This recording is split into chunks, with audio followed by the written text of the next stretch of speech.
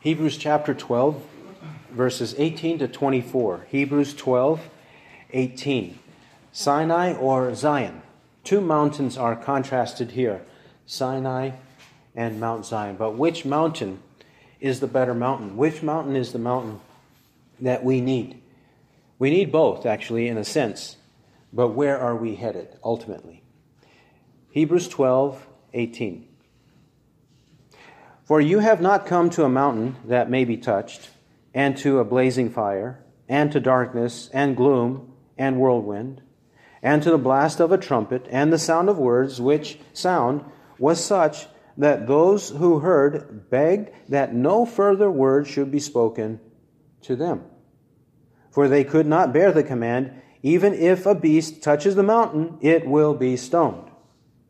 And so terrible was the sight that Moses said, I am full of fear and trembling.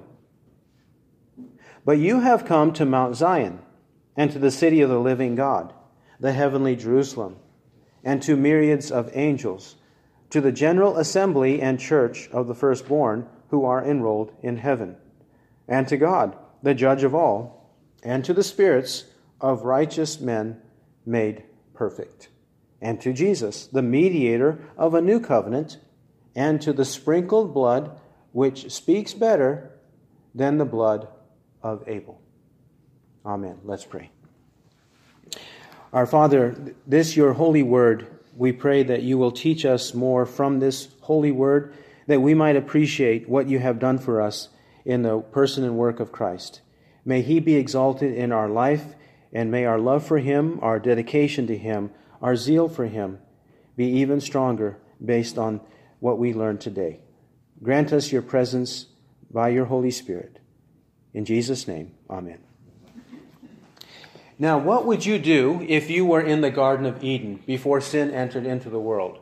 What would you have done? We know what Adam and Eve did, but what would you have done? If you had a perfect environment, abundance and grace, everything that you could ever imagine and want, all the beauty of it, all the luxury of it, everything that was peaceful, calm, serene, everything that you would ever want in life was right there in the Garden of Eden. What would you do if you were presented with that? Or to say it another way, what would you do if you were alive during the personal public ministry of Jesus Christ? What would you have done? Would you have followed him? Would you have learned from him? Would you have been so close to him that you would have observed his every word, heard his every word, and observed his every action? And whenever he said anything, would you have had such zeal, such desire for obedience, that you would believe everything he said and do everything he told you to do? How would you be? Because after all, God is right there in human flesh with a personal, visible, tangible example. You could touch him. You could bow down at his feet and worship the true and living God in human form right there in Jesus of Nazareth. What would you have done? Or let's look at it another way. What would you do if God were to place you right there at Mount Sinai? What would you do at Mount Sinai? If you were there with the people of Israel, having just left Egypt, gone into the desert, barren wilderness, and gone to this stony and dry, arid place in the wilderness, to this mountain called Sinai, and God were to say, prepare yourselves, because I'm going to reveal myself there to Moses and to all of you and give my words to you, what would you do? And when you see the thunder, the lightning, the smoke, the sound of the trumpet, the sounds of the words of God with a very thunderous, ominous voice, with God speaking like that, what would you do? And also at the threat that if you came to the mountain too close, you deserve to die. Or if your animal wandered off and went to the mountain too close, it deserved to die. How would you feel with all of that? The earth quaking, the fire ablaze. What would you have done? Would you have had an attitude of complete surrender, submission, obedience, fear? Would you have been on your face before the Lord seeing that sight and experiencing all of those phenomena, what would you have done? Or, what would you do if God were to say, there is a day of judgment, and on that day of judgment, Christ will return in flaming fire, dealing out retribution to those who do not know God and to those who do not obey the gospel of our Lord Jesus Christ. And these will pay the penalty of eternal destruction away from the presence of the Lord and from the glory of His power. Yes, in that place there shall be weeping and gnashing of teeth. Yes, that place is eternal. Yes, that place is a place of torment. Yes, we will have torment in our soul and in our bodies, physical bodies, resurrected bodies, thrown into that lake of fire where the devil and his angels will also go. And all wicked people will go there forever and ever and ever, away from the Lord Christ, away from peace and comfort and safety, and into this place of anguish. What would you do? We all need to ask these questions of each other and of our loved ones. We have to ask this question of everybody in this world, actually. What would we do if we had the best of circumstances presented to us and even the worst of circumstances presented to us? What would we do? We have to have the right response, correct? So let's see what he's encouraging us to have here in our passage. Our passage, and actually the next passage at the end of the chapter, 25 to 29, are both related in that he presents us two scenarios in 18 to 24, two scenarios, and he's motivating us to pursue Christ as our mediator with these two scenarios. So the two scenarios are what God has provided, two contexts or settings He has provided for us. He's trying to encourage us to reject sin and to pursue righteousness.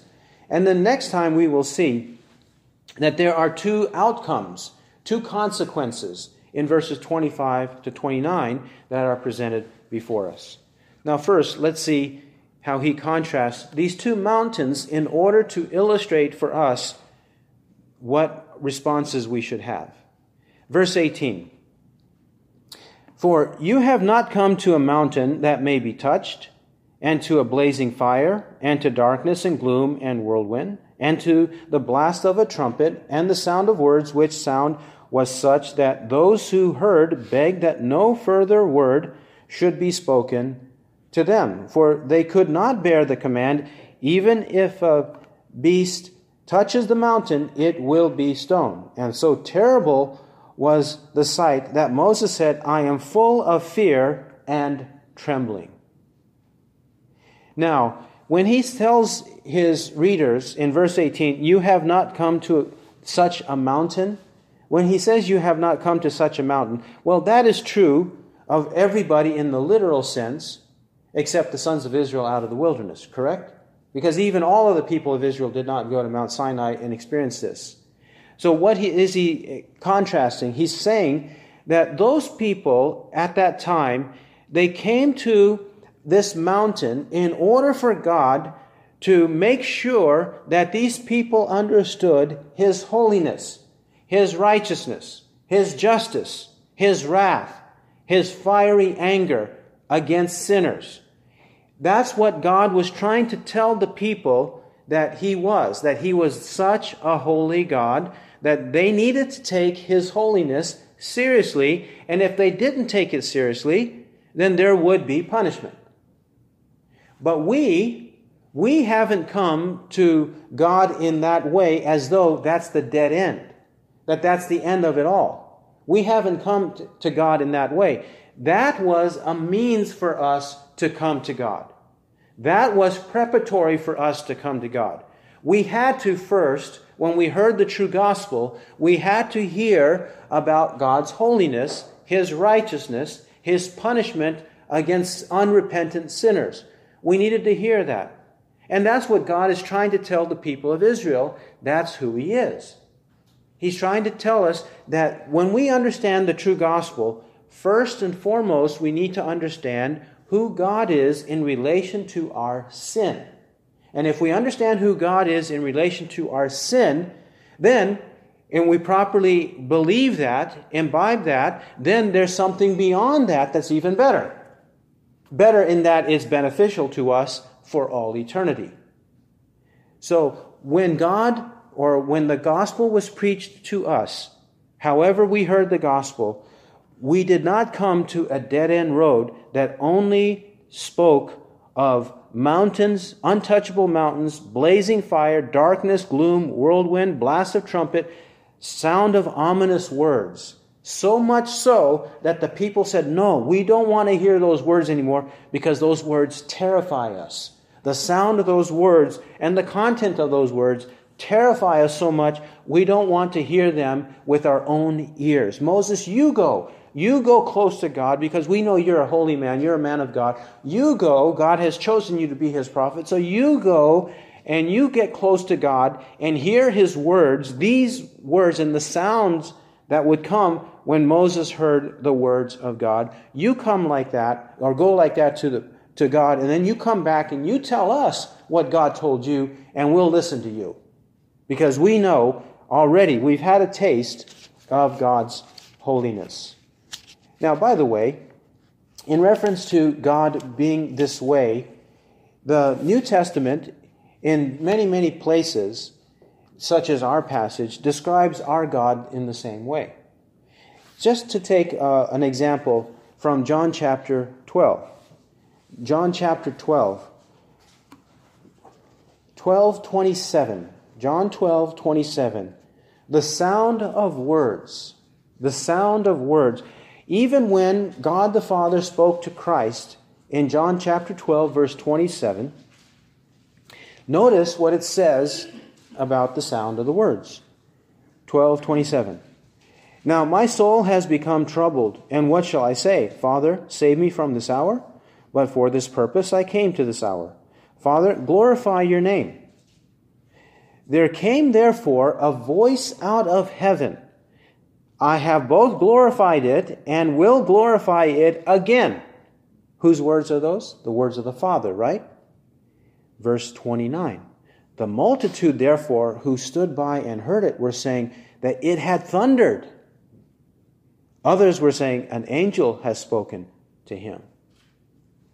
They thought it had thundered, or at least some of them thought it had thundered. Why? Because God the Father was speaking to His own Son.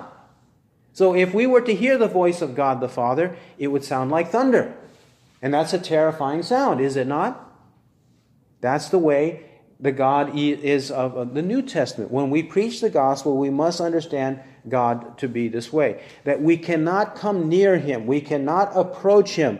We could not tolerate listening to His words unless it were by His grace that He prevents any of these punishments for transgressing His commandments would happen to us instantly. Now, when we think of just this one aspect of the sound of God's words, how is it then that many people claim today that God speaks to them? But God, whenever people say, speaking of false prophets, when God speaks to them, how is it that they never ever say, it was a very terrifying voice, it was a thunderous voice, it was a booming voice, and I thought I was going to die instantly because I heard the voice of God? The false prophets never say that. They always say it was a sweet voice, it was a gentle voice, it was a kind voice. Yes, God may speak that way, but if God is holy and we are unholy, how is it that it's always the case that God never speaks in a thunderous voice? No, that can't be true. Something is amiss there with these prophets who claim to hear the word of God. In fact, we should be very thankful that we don't always hear God's thunderous voice against us and against our sin. Notice in verse 20 and 21, they could not bear the command, even if a beast touches the mountain, it will be stoned. They said, God is really serious here. This innocent beast who wanders off looking for food, some vegetation here or there to go eat in a barren place. The beasts are going out. And here he's saying, it's so serious, I want you to understand, I want to illustrate your sin. If you sin, is in relation to these beasts. And if you don't take care of yourself and take care of these beasts properly, I will hold you both accountable. Which concept should not surprise us, because when Adam and Eve sinned, their sin did not just impact themselves, but impacted the beasts, right?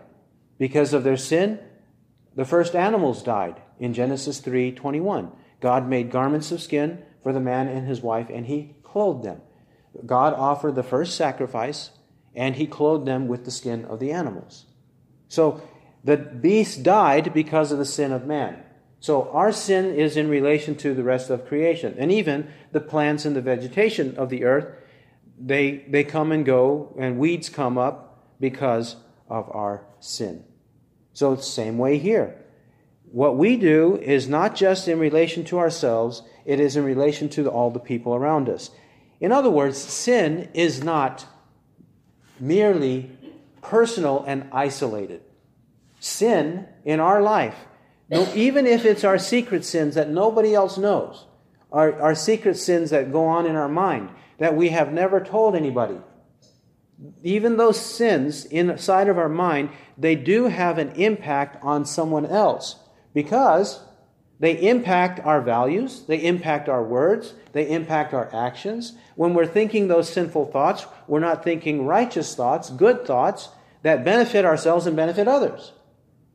So even those thoughts that no one has ever heard, but we know, everything has an impact on someone else. This is the way holiness is, or even wickedness is. Holiness benefits others, and even wickedness impacts or affects other people. And that's why we need to be concerned, firstly, to understand our sin in reference to God's holiness. And 21. And so terrible was the sight that Moses said, I am full of fear and trembling. Now, this is a paraphrase of Deuteronomy 9:19.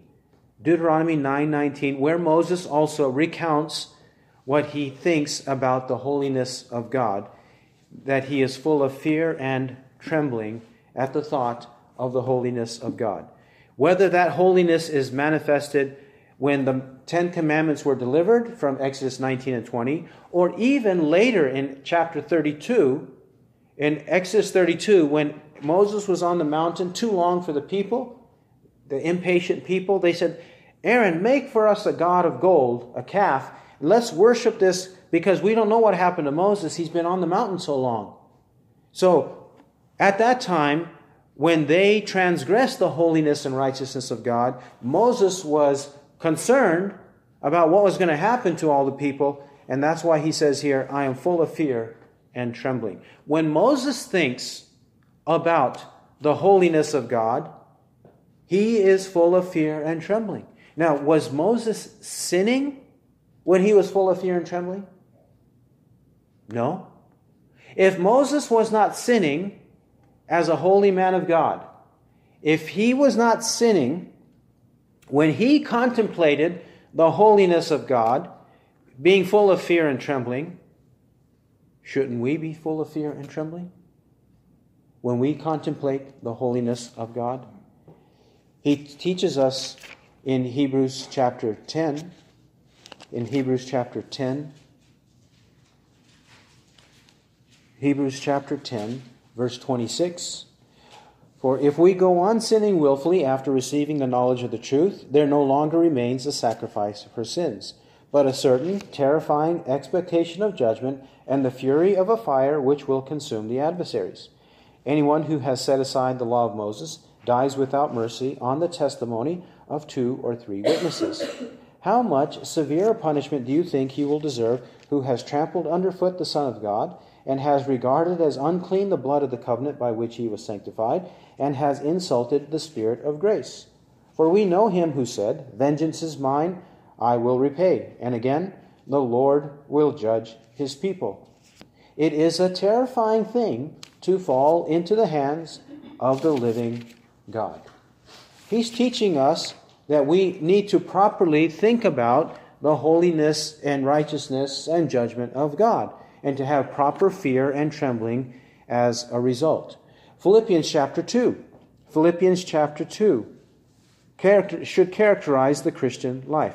Philippians 2:12. Philippians 2:12.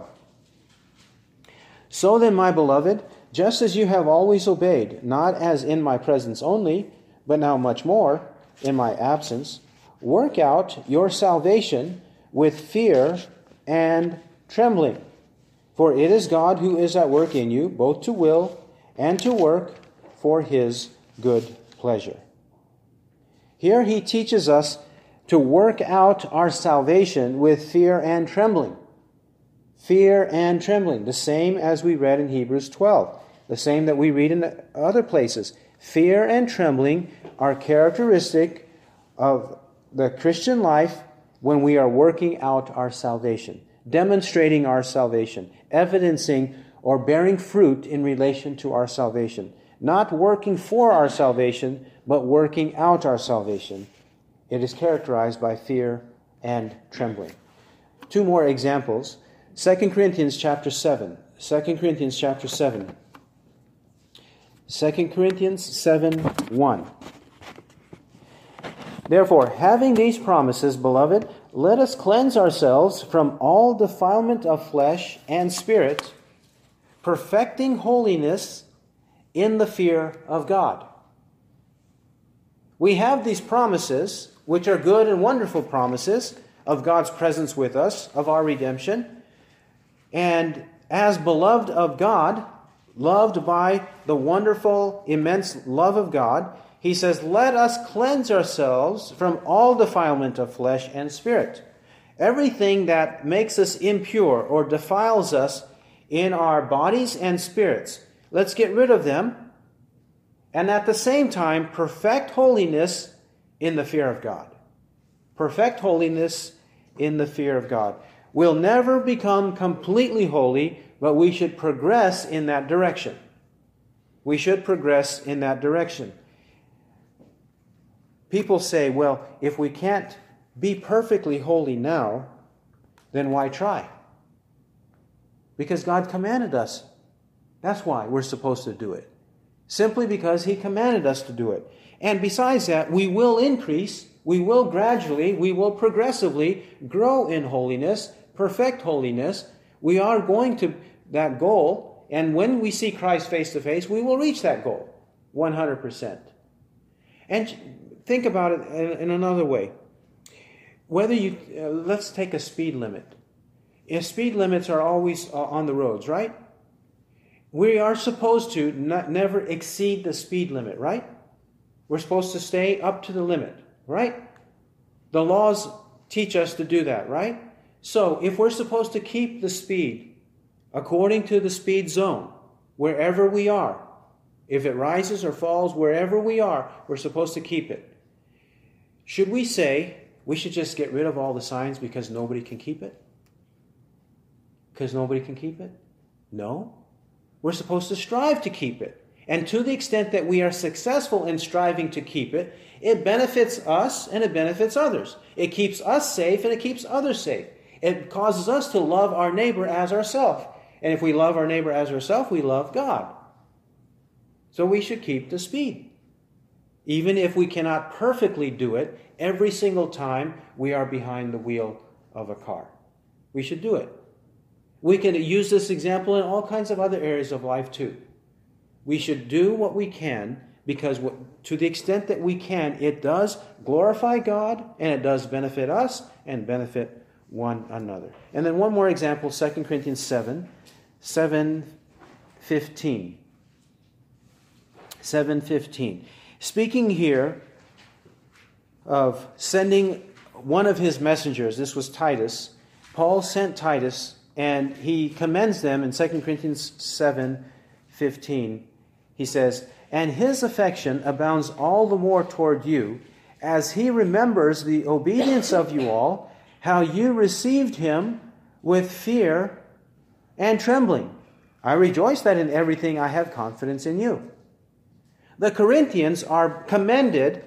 They are commended by the Apostle Paul for receiving Paul's messenger Titus because they received him with fear and trembling. They took him to be a man of God, a disciple, a brother, one beloved of God. They received him that way. They treated him well. They treated him with fear and trembling. That was an outflow of what they believed about God. What they believed about God was in their life, and then it flowed out of their belief, and they treated another brother in Christ with fear and trembling.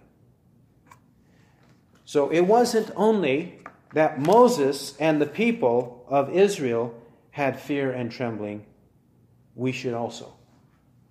Now, having considered the holiness, righteousness, justice, judgment of God as a motivation to pursue the things of God, now he turns his attention to Mount Zion. In the Scriptures, Mount Zion, just as we read in Psalm 97, Psalm 97 contrasts, in a way, the events of Mount Sinai with also Mount Zion. And in the Scriptures, Mount Zion is a symbol, is an illustration of the goodness of God, the grace of God, the mercy of God, the superabundance of God. Because Mount Zion is one of the mountains in Jerusalem. And when were they able to experience the land of Canaan and make Jerusalem their capital and have Mount Zion as one of the mountains by which they were able to reign and rule and enjoy the benefits of the land of Canaan?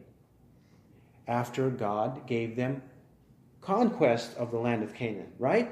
That's when they eventually made their way to Jerusalem, made Jerusalem their capital, and Jerusalem or Mount Zion, that became an example, the epitome of the goodness and grace of God, because they inherited a land that they did not deserve. They inherited a land by the power of God and the wisdom of God, not based on their own strength and might, but based on what God gave them in their conquest of the land. He gave them victory over their enemies. So then he gave them a land flowing with milk and honey.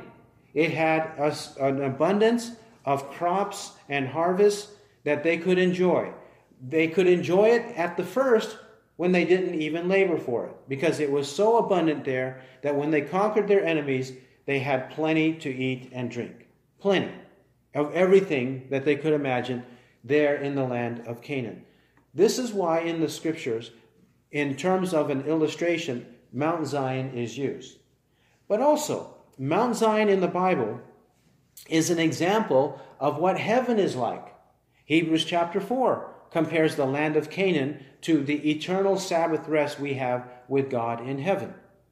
The land of Canaan is an example of heavenly rest. It's an example of a heavenly Jerusalem, of a heavenly Zion, where there is perfection of all the things that we might imagine, away from sin and the sweet presence of God forever and ever. That's what Zion is in the Bible. Galatians chapter 4 is an example, again, where the Scripture makes a contrast such as we are studying here. If you want to study Galatians chapter 4, the apostle there explains similar to what is going on here. This difference between Sinai and Zion or Jerusalem. Now, the fear of God is one motivation to draw us to know God and to obey God. But now, the grace of God, the goodness of God, the mercy of God is another motivation for us in the Scriptures to want this gospel of Christ, to want to follow Jesus as our Lord and Savior. And that begins at verse 22. 22 to 24, he heaps examples, a series of examples to motivate us to pursue those eternal things that he has given us. Verse 22, but you have come to Mount Zion. Right? We didn't go to Sinai and stay there as though that were the dead-end street. But Sinai is meant to take us to Zion. Sinai is a step along the way to eventually get to the land of Canaan where Zion is. Just as justice and righteousness of God, when we understand it, it is meant to drive us to the goodness and grace of God. So we come to Mount Zion and to the city of the living God. At Mount Zion, this city or this mountain is the place of the living God. Not the idols of the world, not the pantheons of the world, not the innumerable hosts of gods and goddesses that the world worships. And they worship that either in graven images or in the things that they possess, or the ideas that they have, the philosophies that they construct or concoct and speculate in the world. We don't worship a God like that. We worship the living God, the true God, the God who created the heavens and the earth, the God who gave us the Scriptures, the God who sent His one and only Son, the only begotten Son, to come into the world to pay the penalty for our sins if we believe in Him. This is the living God. So this living God should never be equated to dead, lifeless idols who have ears but do not see, who have ears but do not hear, who have mouths but they cannot speak. Those who worship them will become like them. We give up on our idols now because we have the living and true God for our God. We have come to know Him. We are privileged to know Him. Our eyes have been opened because we worship a God who gave us these eyes, not an idol that cannot really see. We've come now also to the heavenly Jerusalem. Heavenly Jerusalem. We do not believe the things we believe because we think that this world is all. If this world is all, let us eat and drink, for tomorrow we may die. That's what the pagans say. The Scriptures quote the pagans saying, well, okay, well, if that's the way it happens, if we die and that's all, we cease to exist, we are annihilated, we arrive at extinctionism, that there's no more life beyond this life, if that's it, or if we will come back into this world because there is no life in terms of eternal life, whether we believe one or the other, whatever the case is, that is denying the fact that there is a heavenly Jerusalem. Eternal life is in the future. Things unseen are in the future. Things unimaginable are in the future. Everything that we have as a foretaste now is there in abundance in the life to come. And when I say everything, I don't mean the pleasures of the world. What I mean is that what we have tasted in Christ. We have a new heart. We have a desire to worship God. We have a desire to please God. We have a desire to get rid of sin in our life. All of these will come to fruition in this heavenly Jerusalem. The place and the circumstance where we will be, not because of our goodness, but because of the righteousness and goodness of Christ reckoned to our account. We have heavenly things to enjoy, not the worldly and earthly and base and fleshly things of this life. They are only used, this life, the things of this life are only used to the extent that they help us to proceed to our heavenly goal. But they should not be worshipped. Furthermore, we have come to myriads of angels. Myriads of angels. When he says myriads of angels or innumerable angels, these angels are not fallen angels. We're not talking about Satan and the demons. When we're talking about angels, we are talking about the glorious ones, the brilliant ones, the ones that are the chosen angels of 1 Timothy 5:21. We're talking about those angels that are around the throne of God in Revelation chapters 4 and 5. Those angels that are constantly glorifying, worshiping, and praising, giving thanks to the God of gods, the Lord of lords, the King of kings, the God of heaven, where we will once dwell also. One time it will happen to us, and we will be there with them forever and ever.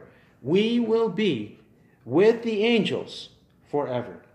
Now think about that. If we were to encounter an angel here on earth, such as the Apostle the Apostle John did in the book of Revelation, an angel was the mediator or the means, the messenger to deliver the oracles of the book of Revelation to John the Apostle. The presence of this angel was so awesome to John that he lost his proper thinking capacities and he fell down to worship the angel. That's how glorious the angel was. when he revealed the word to John the Apostle. So, can you imagine? We will be in the presence of myriads of angels, innumerable angels, countless angels. This is the kind of context or circumstance we will enjoy forever and ever. Not with the wicked and not with the fallen ones, but with the glorious ones. Verse 23. He gives two names of the people of heaven. To the general assembly and church of the firstborn who are enrolled in heaven. General assembly and church of the firstborn. A general assembly. In speaking of this, he's not speaking of a small group, he's speaking of a big group. That's why he's calling it the general assembly. When all of the people of God will be there together. And according to Revelation 7 verse 9, I saw a great multitude in heaven which no one could count. Men from every tribe, tongue, people, and nation. They were there. This is what he means by the general assembly. This general assembly is similar to the myriads of angels. They are uncountable, innumerable, countless people there in heaven. As innumerable as the stars of heaven and the sand of the seashore. We are going to be in that great company. Mind you also, when he says general assembly and church of the firstborn, he's talking about the same group. You might hear a false doctrine in many circles in evangelical Christianity called dispensationalism. In dispensationalism, it teaches that God has one eternal plan for ethnic Israel, the nation of Israel, the literal descendants of Abraham, Isaac, and Jacob, and the 12 tribes, that God has one eternal plan for them, a different way of salvation for them. It does not have to be based on Christ. It's not based on Christ. They don't have to believe in Christ. A different eternal plan of salvation for them. So that is one group that's called the people of God. And then they say there's another group, the church. That is the Gentile church. That's you and me. Most of us now are Gentiles in the church. And God has another eternal plan of salvation for us. And that's based on faith in Christ. So for all eternity, two parallel lines, one for Israel and one for the church. But we can't have that. Not according to this verse and many other places. We cannot have that because the general assembly, it's called a general assembly, not a restricted assembly, not a partial assembly. It's a general assembly. That is, all the people are there. Think of it in terms of a conference. Sometimes when we go to a conference, there will be a big room in the building of a conference where everybody is seated there, right? That's the general assembly.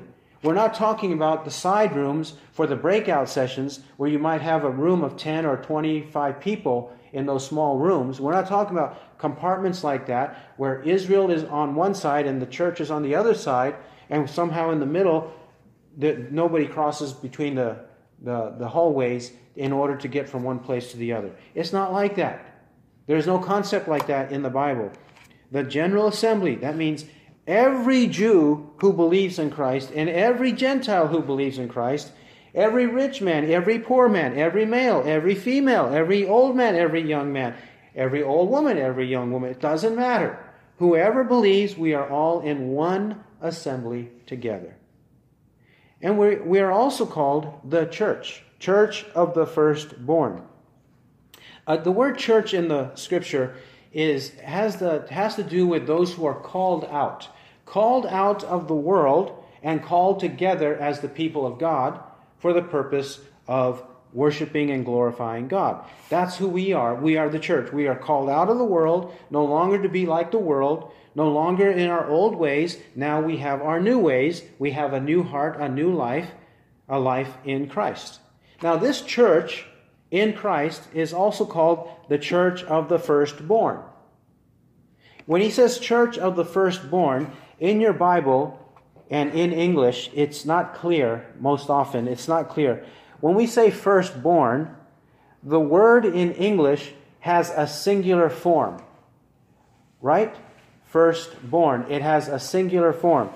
So according to context for English, we might be speaking of one person, the firstborn son or the firstborn daughter, firstborn child. We might be speaking of firstborn like that. But also even in English, if we wanted to have a plural sense of firstborn, such as God killed all the firstborn of Egypt. We don't mean one, we mean many, many, right? Many, many people and many, many animals, firstborn. But in English, it's the same word. It's not firstborns, or some other way we could pluralize the word. So in this case, when he says church of the firstborn, in English it's unclear. But in the original language, it's plural. Because in the Greek language, they have a way to distinguish this word as singular and plural. And in this case, it happens to be plural. So in the Greek language, it's absolutely clear he's talking about all of us are considered firstborn of God. All of us, male, female, whoever is in Christ, we are considered firstborn. Now, why does he use this word? You may remember, we mentioned earlier in chapter 12 and verse 7, that he disciplines us as sons, right? He calls us sons. In verse 5, in verse 7 and 8, verses 7 and 8, he calls us sons. And I said at that time, he calls us sons because in the Scripture, the son was the one who inherited the possessions of his father. So, in the Scriptures, God the Father adopts us into his family, and all of us in the church, we are considered his firstborn in that metaphor. Because all of us will inherit eternity. All of us. Inherit that which we do not deserve. Inherit that which our Heavenly Father chose us to inherit. We will inherit all of that. That's why we are called here the church of the firstborn. We are all considered firstborn in terms of redemption and salvation. Further, verse 23 says we are enrolled in heaven. Enrolled in heaven. God has the book of life. It's the book of life, or the book of the Lamb of God. He is the one who has redeemed us, and our names are recorded in heaven. Metaphorically speaking, God doesn't need to have a huge book in which he writes down each name like that. But metaphorically speaking, in terms of a metaphor or example, he's saying it's like God has a book there where every single name is. So all of our names are there. And why is he telling us that? He said we're going to Mount Zion, the heavenly Jerusalem, myriads of angels, general assembly, church of the firstborn, but we're enrolled in heaven. Why does he tell us that we are enrolled in heaven? Because God is a God who does not change. I, the Lord, do not change. Malachi 3:6. Or Hebrews 13:8. Jesus Christ the same yesterday and today and forever. Hebrews 13:8. God is unchanging. So if God has recorded our names in heaven, is he going to then start taking the eraser or start taking whiteout and start erasing and taking away our names from heaven and then throwing them out of heaven and throwing them into hell? No, the Bible doesn't understand that or teach that concept at all. There's no understanding like that in the Bible. If our names are recorded in heaven, then they are fixed. They are fixed. They are sure. There is certainty. There is assurance. And he tells us this to encourage us, to comfort us, to assure us that God is taking care of us when we truly come to Christ. If we know Christ, we are enrolled in heaven. And he will not blot out our names. He will not erase our names from the book of life. We are there forever and ever. Don't let anybody take that away. Further, verse 23, and we come to God. And who is this God? The judge of all. We come to God himself, the judge of all. And here I believe he's speaking of God the Father, because he mentions in verse 24 that we also come to Jesus, who is the Son of God. So in 23, when he says we come to God, the judge of all, he's teaching us that the only way to this great and awesome God, the creator of the universe, the one who provides for everything we need, who adopts us into the family of God, we come to him. We come to him. The awesome privilege, the sweet privilege, the exclusive privilege of coming to him. Many, many people think that they can come to God, whoever this God is, the supreme God, by any means whatsoever. No, we cannot. We know from our lessons here in Hebrews, the only way to come to God, the supreme God, the God of gods, is to come to him through Christ. If we come to Christ, we come to the Father. And now we have this privilege here of coming to God himself, God the Father. This is the only way to God the Father, if we come in this manner. It does not do to say that people are sincere in their beliefs. Many sincere people have encountered tragedies, traumas, distresses, and afflictions. Sincerity doesn't make something right. It doesn't make something right. We must come to this God. Now, who is this God? The judge of all. Notice here, the judge of all. Even though he has told us in 18 to 21, we're not going to experience his wrath. We're not going to that mountain as though that mountain is the end of everything. We're going further than Sinai to Zion. Even when we go to Zion, we have to consider God the Father as the judge of all. Because meantime, in our Christian life, we must follow his ways. We must obey him. We must know his will and do his will, and seek to do those things which are pleasing in his sight. This is what he teaches us as well in 2 Corinthians chapter 5. 2 Corinthians chapter 5, verse 10. Well, actually, let's begin at verse 9. 2 Corinthians 5, 9. Therefore also we have as our ambition, whether at home or absent, to be pleasing to him. For we must all appear before the judgment seat of Christ, that each one may be recompensed for his deeds in the body, according to what he has done, whether good or evil.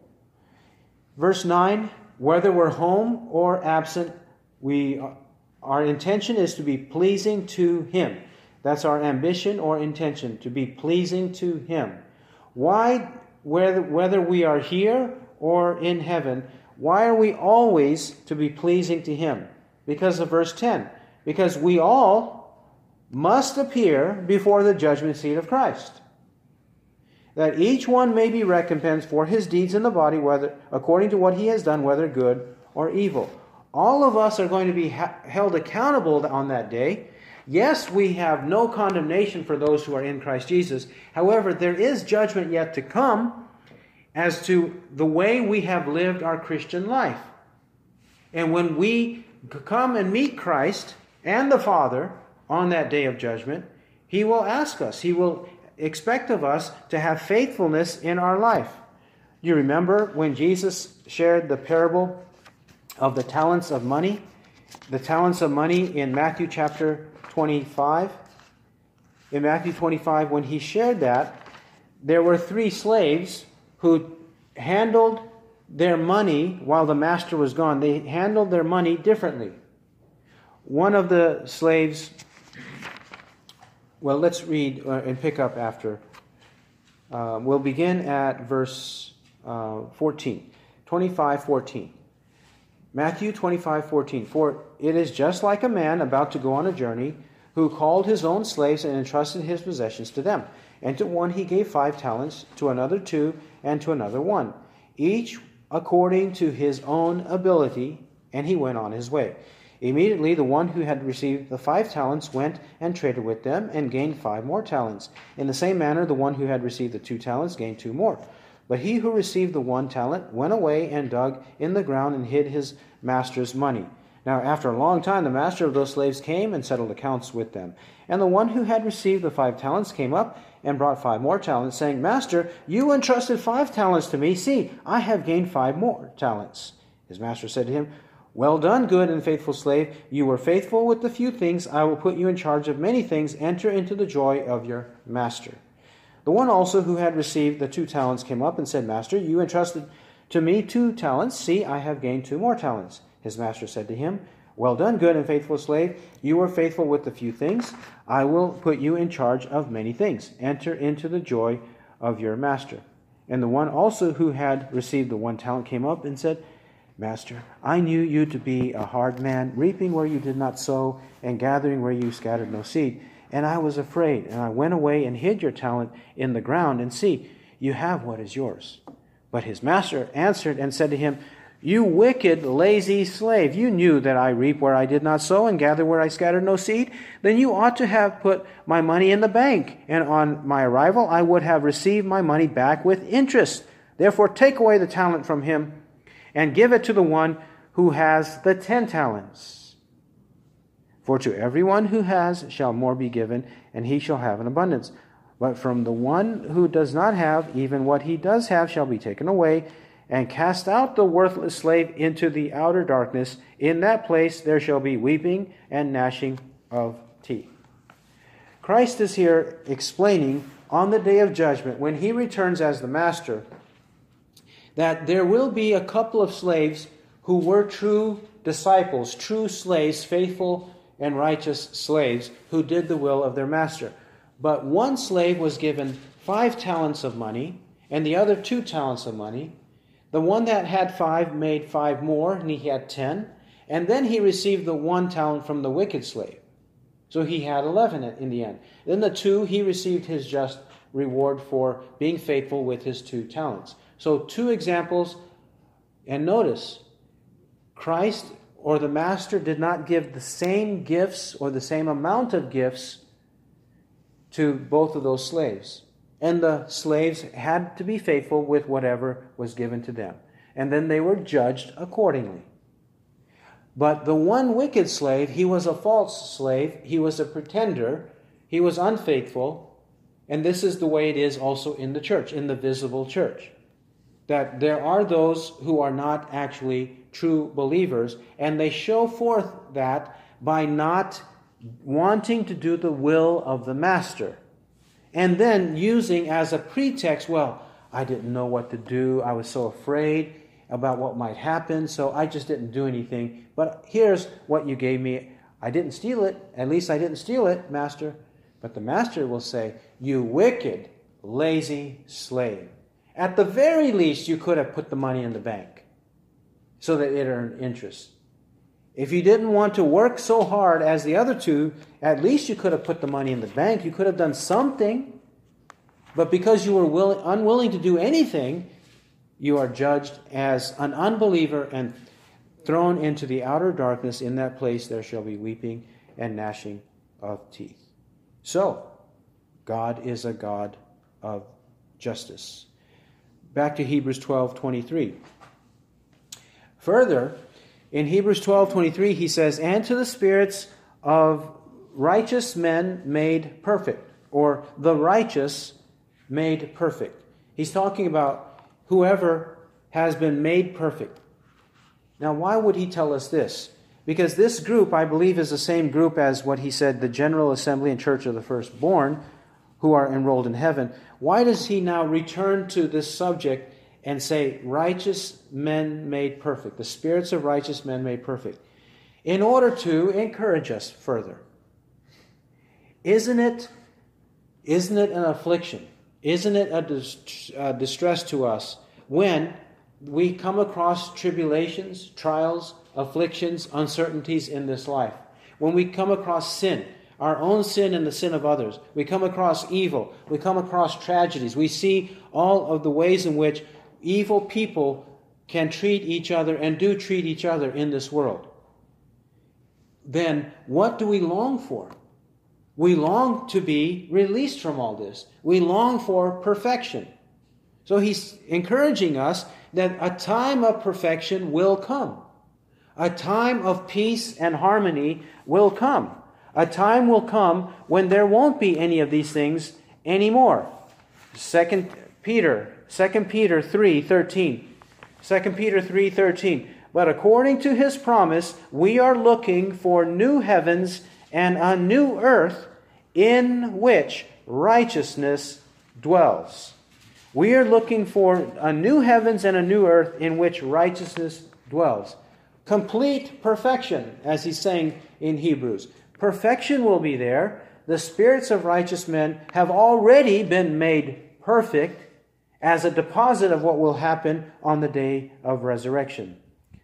Revelation chapter 21 verse 1. Revelation 21 verse 1. 21:1. And I saw a new heaven and a new earth, for the first heaven and the first earth passed away, and there is no longer any sea.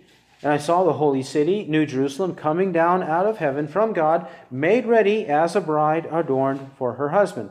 And I heard a loud voice from the throne saying, Behold, the Lamb of God, the tabernacle of God is among men, and he shall dwell among them, and they shall be his people, and God himself shall be among them. And he shall wipe away every tear from their eyes, and there shall no longer be any death. There shall no longer be any mourning, or crying, or pain. The first things have passed away. And he who sits on the throne said, Behold, I am making all things new. And he said, Write, for these words are faithful and true. And he said to me, It is done. I am the Alpha and the Omega, the beginning and the end. I will give to the one who thirsts from the spring of the water of life without cost. He who overcomes shall inherit these things, and I will be his God, and he will be my son. There's the analogy again of inheritance.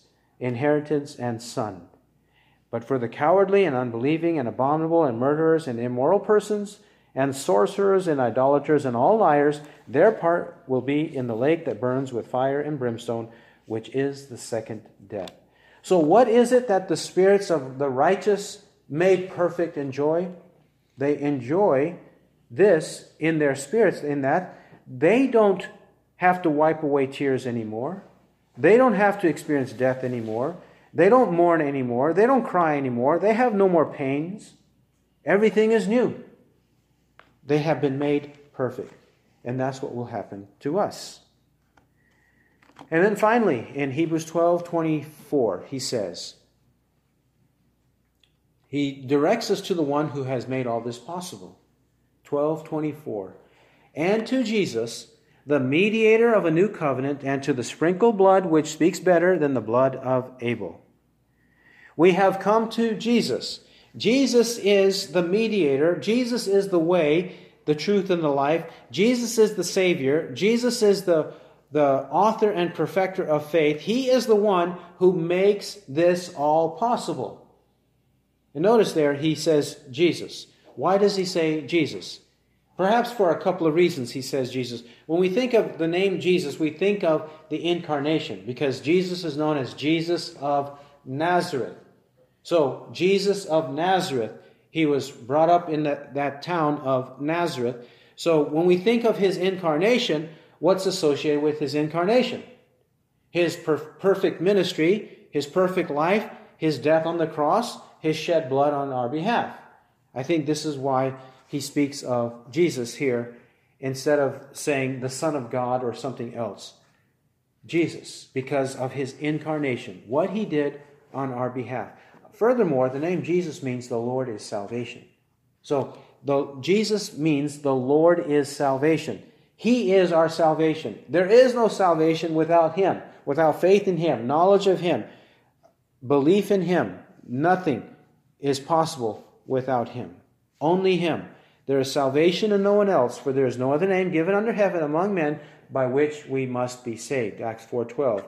For there is one God and one mediator also between God and men, the man Christ Jesus, who gave himself as a ransom for all. The testimony borne at the proper time. 1 Timothy 2:4-6. There is only one Jesus and one way of salvation.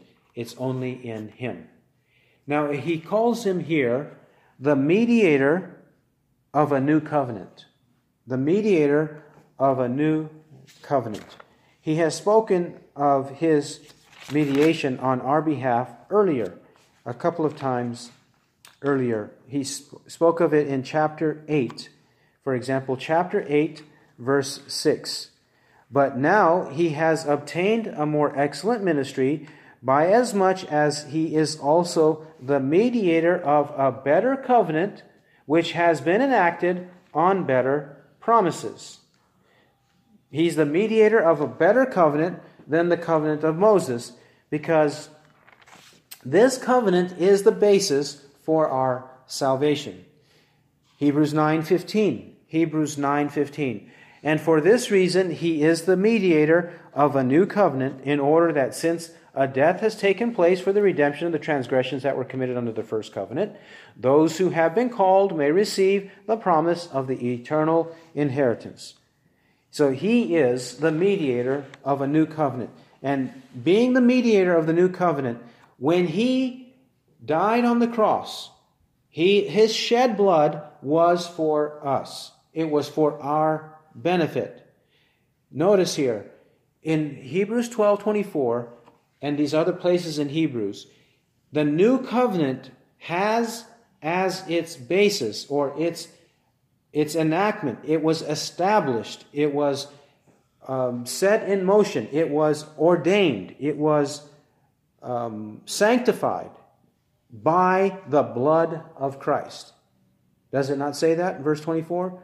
The mediator of a new covenant, and to the sprinkled blood, the blood of Christ. Figuratively sprinkled to us. Sprinkled in that the people are there and the blood of Christ is sprinkled upon them so that they are redeemed by that blood. And notice, when the Bible says that it is the blood of Christ that redeems us, it's saying that, as he's been saying throughout this letter, not the animals. Not the animals. Not in the Old Testament for the animals, and not now for the animals. Because even some Jews today, and some Gentiles today, in fact, who are following some of the Jews of today, they think that it's the death of an animal, even today, that saves them from sin.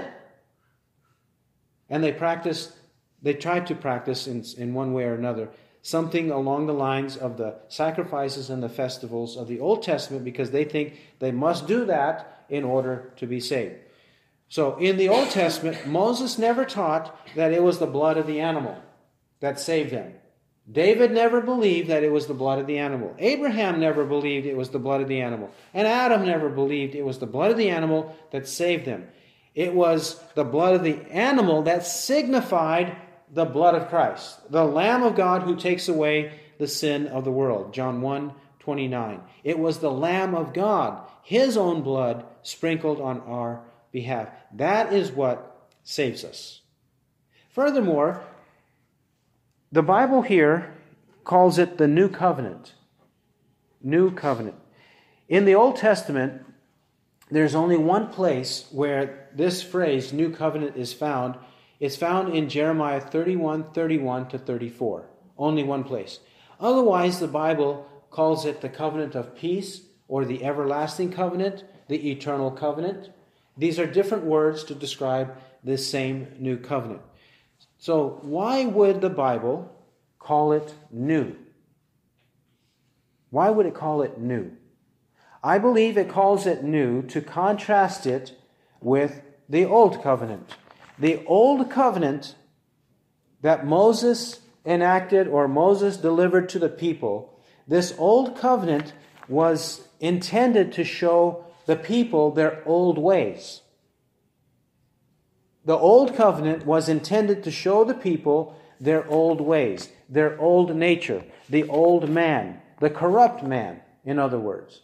It's intended to bring it out, to bring it to the surface. Isn't that what we read earlier from Isaiah 42:21? The Lord was pleased for his righteousness' sake to make the law great and glorious.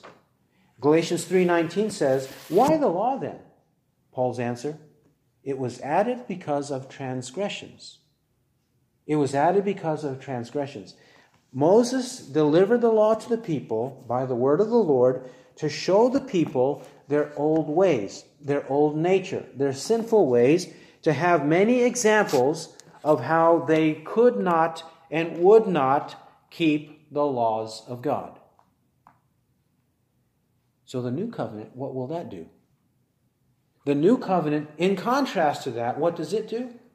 It signifies, or it is the basis of our new heart, the new man, the new creation, the new self, the new person that we are, the new spirit that God's given us. He has taken away our insensitive and stony heart. He's taken away that and given us a heart of flesh. That's what He's done, according to Ezekiel 36, 26, and 27. So in this way, the new covenant is called the new covenant. It's new because it is the basis of our new heart. It's the basis of our new heart. For example, Revelation chapter 5, and notice Revelation 5, 9.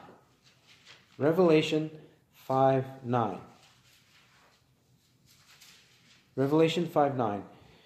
And they sang a new song, saying, Worthy are you to take the book and to break its seals, for you were slain. And you purchased for God with your blood men from every tribe and tongue and people and nation. And you have made them to be a kingdom and priests to our God, and they will reign upon the earth. Who is that? Who is he describing there in verse 9? He's describing you and me, correct? Or they are describing you and me.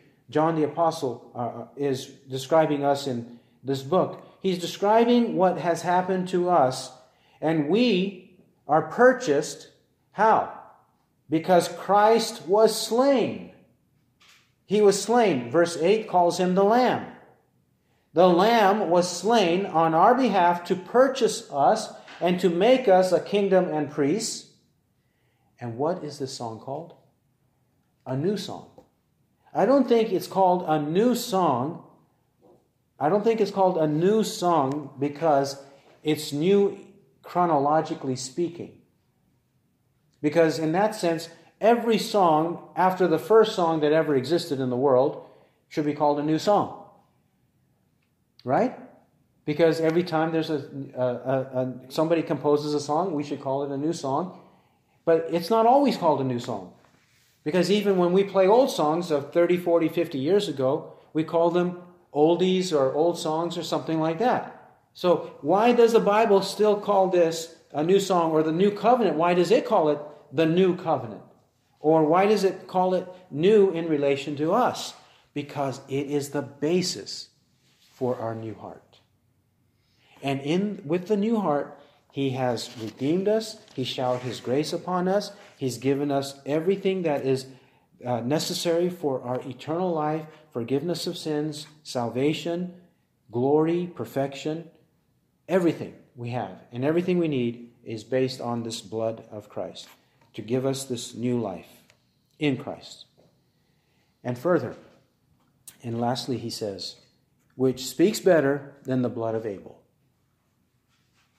It speaks better than the blood of Abel. And by this, actually, he has come full circle to what he introduced in verses 18 to 21. The blood of Abel, I believe he means the martyr's blood of Abel. When Abel's blood was shed, do you remember what God said to Cain? When God was attempting to get a confession out of Cain and Cain wouldn't confess, God said, the blood of your brother Abel is crying out from the ground. Meaning that justice needed to be meted out because you, Cain, shed innocent blood, and I know his blood is on the ground and it doesn't deserve to be there, and you deserve to be punished. You deserve to receive justice. You, Cain, and all of us, in a sense. We all deserve justice. But the blood of Christ will not give us justice. The blood of Christ gives us mercy. The blood of Christ gives us grace. The blood of Christ gives us new life and eternal life. In that sense, it's better than the blood of Abel. Not that the blood of Abel was worthless or useless and there's no lesson to learn, but in contrast to the blood of Christ, the blood of Abel was crying out for justice. The blood of Christ is crying out and offering mercy to us, eternal life to us. That's the way in which Jesus' blood speaks better than the blood of Abel. Because whatever justice we deserve, we don't get it. We get mercy because of Christ our Lord and Savior. Let us then understand who God is in relation to not only his holiness and justice, but his love and mercy, especially as we look at the face of Jesus Christ, our Lord and Savior. He who has ears to hear, let him hear what the Spirit says. Amen. Heavenly Father, we pray that you'll teach us this more and more. May we not be concerned about the things of the world. Teach us to overcome sin the closer we are to Christ, and may he mean everything to us. We ask in his name. Amen.